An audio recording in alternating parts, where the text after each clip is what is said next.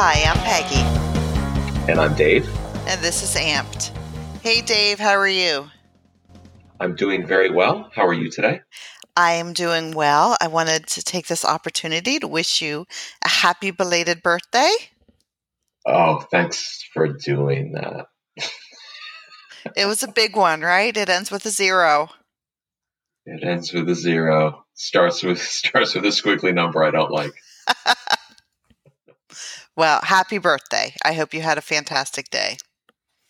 Thank you. That's very nice. And in tribute of me turning age that I don't want to think about, I have been unable to get my normal sound system up and running this week. So to the extent that there is poor audio quality on my end, I apologize to everyone. Not been able to figure it out. Pretty soon, I will be asking my kids how the AOL works on my internet computer. There you So go. it's all coming to a head very quickly. All comes around full circle, doesn't it? Oof. Tell you, get old and all of a sudden you lose it. Oh, I know. I'm not that far behind you. Oh, you're 2 years behind me.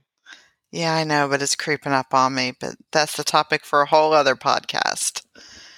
Yes. What should we talk about this week? Today, I think we should talk about the changing face of healthcare, and in particular, the advent and the inclusion of medical scribes. Yeah, and this is something, Peggy, that I don't think we necessarily see much of, if any of, in most orthotic and prosthetic facilities, but it is something that is invading most health systems. And I don't know, Peggy, if you've been to a hospital and experienced this, but I remember maybe 24 months ago now, I went to the ER with Max, who was having some symptoms that we couldn't explain, and ended up in a very nice modern ER. And the doctor came in, and there was this young guy just sort of trailing behind him with a computer on a rolling base. And it was very clear that he was part of this whole process. And I obviously know what medical scribes are just from the work that I've been involved with for years, but it's not necessarily a common experience. So this is one important way in which healthcare has changed over the last 20 or so years. And I think this is driven primarily by the administrative complexity of claims, though there are other aspects of this that we'll go into. And, a lot of clinicians have gotten sucked up into administrative and documentation related tasks instead of patient care. And I recently saw some statistics suggesting that clinicians in general are spending a distinct minority of their time actually treating patients. The rest of it is spent in documentation and or claims related work, which obviously isn't ideal. So that's led to the rise of the medical scribe.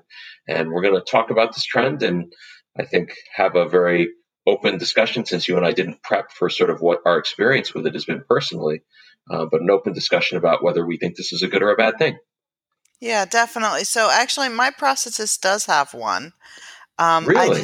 I wasn't sure that that's what her title was until I kind of went over the notes to prep for this podcast. But she's been with him for probably 3 or 4 years now, and always comes in and takes the notes, fills out the forms, writes down everything that he says. So yeah, I'm sure that she has other tasks as well, but one of her roles is to be a scribe. My youngest son goes to Children's Hospital all the time for some health issues, and I mean, there's a medical scribe with every doctor that comes in. It's the norm, and I had to smile when you were talking about spending so much more time documenting versus actually treating patients. Because my husband just came home from work. It's 8:00 at night. He's a special ed teacher, and he spends, an inordinate amount of time now doing documentation and paperwork versus direct with the students. So although we're focusing on healthcare, that's a trend that's starting to trickle into a lot of other professions as well. Yeah, it really is an interesting sort of subset of healthcare that is really quite new overall. And so why don't we start with what a medical scribe is? And do you want to take this or you want me to? I'll take it. So if you've been to a hospital recently or been to it tends to be more in specialty offices I found. So if you've had to go to a medical specialist or for testing or something like that, you may have noticed it's typically a younger person standing next to the MD with the rolling cart or a laptop, typing as the MD is talking to you. Typically, that role is a med student or pre-med student. And the theory behind utilizing a scribe is that it removes the administrative burden of documentation from the clinician. So the scribe is doing the documentation in real time as the clinician is treating the patient. So it's more efficient for the clinician's time. Um, Theoretically, it allows the clinicians to focus more on the patient because they're not worried about checking the correct boxes and filling out the forms as they're talking to you or as they're talking to the patient. Because doctors and clinicians go to college with the goal of working and helping people directly, working with patients, sometimes the paperwork part of it can cause burnout. So having somebody else kind of carry that burden and take that off of the plate of the clinician and letting them really focus on their skill set and on their passion really helps with burnout. And it helps them be more productive and therefore make the clinics more profitable.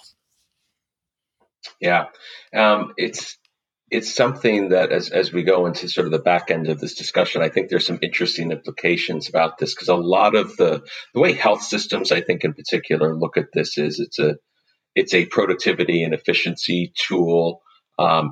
Prevents doctors from getting out of the system because they're so disgusted with doing all the documentation that they just say, I'm out of the field entirely. And obviously replacing any employee of any kind is really costly for businesses. So this constantly gets portrayed in purely economic terms. And what I think is interesting is that very infrequently is the discussion about what impact, if any, does this have on actual healthcare? Does that discussion doesn't occur a lot. We'll get to that. But what are medical scribes actually responsible for? There's really three general areas. They're obviously inputting medical terminology and billing data. In some instances, they can be adapting to different types of electronic medical record platforms.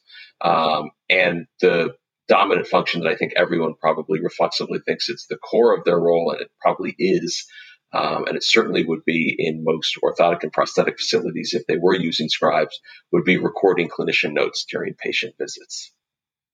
It takes away from the use of the dictaphone, right? I remember way back in the day, specialists and doctors would walk around with the little recorders, and after they went into a patient's room, they would go into the hallway or go into a lounge and speak into it, and then it would be sent off to a transcriptionist. So it's kind of doing that in real term, correct? Or in real time. Yeah, that's exactly what's happening, and it's very direct and immediate. The clinician is still responsible for verifying that the information that's entered is accurate, but it effectively is real-time transcription. Right.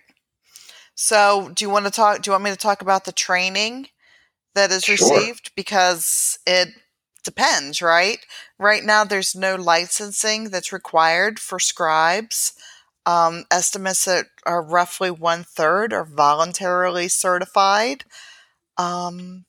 In order to be a scribe, they say that you have to have a minimum of a high school diploma, whereas some companies require up to 2 years of college. So it's considered an entry level, correct? It is, but here's one of the interesting things. So this is pulled from exactly the same source as the earlier you mentioned that typically med students or pre-med students are scribes, and from exactly the same source, I'm also we got this information saying some companies require 2 years of college. Even that reflects the fact that I think there's probably just a lot of variability in what's going on here, because obviously medical students or pre-med students, those are people who are, have more than 2 years of college. And a medical student obviously has completed college. So I think um, I think the type of training they receive, especially with respect to minimum qualifications, just reflects an industry, for lack of a better way to describe it, that isn't all that well defined or regulated yet. It's still in the relative early stages of its development. And I know that some doctors, one of the articles I read when I was researching this topic, focused on doctors expressing real concern that there's this kind of variability in training and being worried about the implications of that. Yeah, I also think it kind of depends on, if the hospital is a teaching hospital or not. You're probably going to get the med students, pre-med students, higher educated scribes at that entry level position at a teaching hospital versus a private hospital that doesn't offer the teaching. Right. Yeah. Yeah, that makes sense. I think that's a correct observation. So go ahead. Go ahead. Now, I was just going to say, how do you feel about it? Have you been in an appointment with a scribe, Dave? And how did you feel about it? So I've never been in one personally. Like I said, I've been in the one where I saw Max talking to a physician, and he was still a minor at the time, I think, or he just a young adult, and I was there with him. And in that context, it wasn't a big deal, but I wasn't really focused on that because I was so focused on Max and making sure that he was okay. I think the question about, I think there are two main questions that scribes raise from a patient perspective. And, I think it's very easy to make all of the kind of economic and efficiency and quality arguments that health systems make when they look at this. And the question that I was thinking about, Peggy, when we were teeing up this topic was, what's the impact it has as a patient? And does it improve the relationship that you have with a clinician in some way? Does it make you less likely to disclose sensitive personal information? And I've never had to experience it, so I don't really have an answer. My gut tells me, given what I know about myself, that it probably doesn't change much of anything for me. I wouldn't be any more inhibited or uninhibited because there was a scribe in the room than there wasn't. I think it's sort of at one level a little odd. It's hard for them to fade into the background because they're standing there with this, usually, at least in the health systems I've seen, with this giant,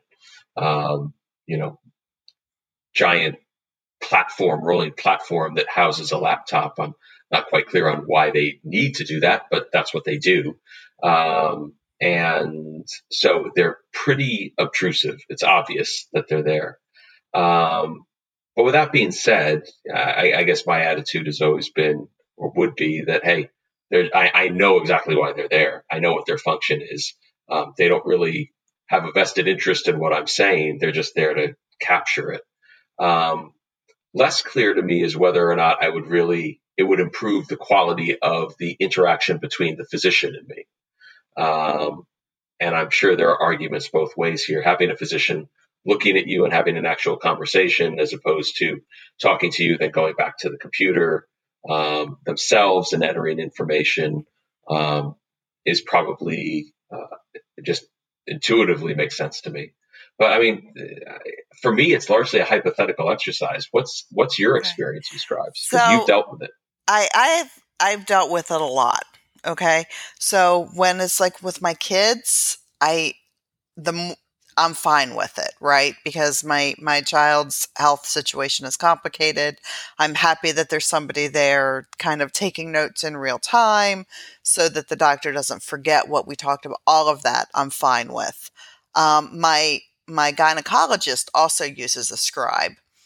And what he does is the scribe comes in with him with the little roller cart thing and talks to me, does all the note taking and stuff. And then he actually has the scribe leave. It's been male and female, so there's no gender specific role at the gynecologist office with the scribe. And then the doctor will say, is there something that you want to talk about privately, not in front of somebody else? And then if there's something I need to disclose, I do it then, because I don't feel comfortable talking, about my sex life in front of, somebody in front of a keyboard that I don't know, basically. Yeah, that's interesting. And then he actually puts the notes in, and then the scribe will come back in later. So Okay. that's how he handles it, and I'm sure it's because, they're very intimate, personal discussions that happen, especially in that exam room. That and I would be guarded if the scribe was there. I don't know you. At least I have a relationship with the doctor. So I'm glad that he does that, and I'm sure that other doctors do that as well. Now, at my prosthetist office, for the first few visits, I found it annoying, and more of like, no, I'm just going to stick with annoying, mainly because the role was never explained or defined. All of a sudden, this woman just started coming in with my prosthetist and asking me questions and taking notes, and stayed for the whole thing. And I found it, it got under my skin until I realized, after a few visits, because, sometimes I'm slow that way, what she was doing and why she was there. I think if I were to recommend a prosthetist that's thinking about bringing one in, do an introduction with your patients. The first time that the scribe is with the patients, to explain the role, explain who this person is. Because, I didn't react favorably to some woman I didn't know coming in asking me how much I weighed, Right. and that was my first interaction. Take time, explain the role, explain the purpose, and then everything should be fine. Yeah. And do you have any feel for whether or not the qualitative discussions that are occurring between you and the prosthetist are better as a result of the scribe there? Do you feel like the prosthetist is more engaged and or able to better focus on your needs as a result of not having to do any documentation? Or is it? Absolutely not. Actually, I was thinking about that as we were kind of preparing for this, and I think that it's definitely freed him up, because there's more people coming through the office and through the appointments, probably because he's not spending as much time. But I don't notice that the amount of time that he's saving is being spent on existing patients. I think it's just being spent on more patients. Gotcha. Okay. That's interesting. That is interesting. I was thinking of something was running through my head as you were saying that, and I'm trying to recapture the thought, because I'm as old as I am, it's now left my brain already, and I can't remember it. But yeah, this sort of quantity versus quality argument is an issue, and let's be honest, Peggy. I mean, there's cost compression everywhere in healthcare. It has affected O&P as well, and so the dynamics of traditional O&P, where maybe it could be at least larger clinics felt like they could be slightly more engaged with the patients in terms of, we can take our time, we don't have to rush through stuff. I certainly feel like that's changed a lot in the last decade, where there's a increasing premium being placed on, we have to be efficient. We still want to have meaningful interactions with patients, but we have to be able to draw some lines here and keep this moving in order to remain profitable. Is that an observation that you've had as well? Absolutely. Absolutely. So it's the wave of the future right now. Yeah, and unless we totally overhaul healthcare to a point where the documentation changes in a fundamental way and these administrative tasks become much less dominant than they are today, I don't think it's unlikely. I don't think it's likely that that dynamic is going to change at all. And the question will just become, how do you do this more efficiently? Scribes are the answer right now. I will tell you, my prosthetist back in the day tried doing voice recognition transcription. And the problem with that was just the amount of time it takes to teach the quote smart transcription, the language that you need, medical language, medical terms. It's just really time consuming. So it's a real barrier for prosthetists and orthotists to use that because it slows you down so much initially. It takes you, weeks to be able to get it to a point where it's kind of working in a seamless way. And a lot of people just don't have the tolerance to do that. Yeah. Yeah. I mean, it's a hard issue because I know it allows not only prosthetists, but doctors to spend more time with patients, but that doesn't necessarily mean it's going to be more time with you personally. Yeah. So it's really two issues, right? It's how much time are they spending with patients per patient? And then what's the quality of that interaction when they are spending that time? And two separate but related issues. So to summarize quickly here, Peggy, as we've noted, medical scribes are increasingly a part of modern healthcare, and the standards and training they receive are frankly widely variable. They definitely add a new dynamic to the clinician-patient relationship. And I will say in closing as well, there's no real data on how they affect this relationship. The only research I've seen on scribes is, does it make a business more profitable? It's that pure economic argument. And the reasons for that, I think, are obvious. One, it's a lot easier to measure that than it is to measure the quality of a patient interaction. And two, health systems that are going down this road are doing it for economic reasons.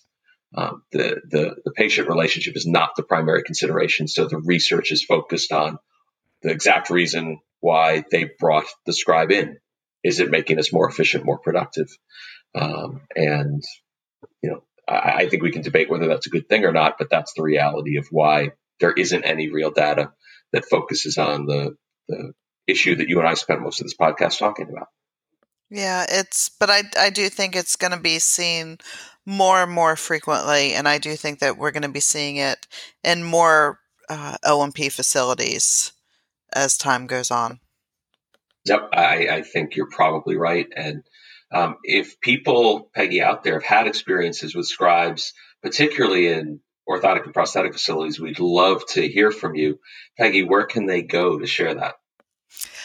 You can go on our network if you'd like to share your experiences with other like-minded, or sometimes, I mean, yeah, we're all nice. I'm going to go like-minded and stick with that. ampedlife.com. You can email us. You can email me, Peggy@ampedlife.org. Info@ampedlife.org works as well. You can find us on Facebook. You can leave a comment on the podcast. You can reply to our newsletter, all of these ways. We also have a contact us on our website, ampedlife.org. So there's lots of ways. Did I cover it? I think we did.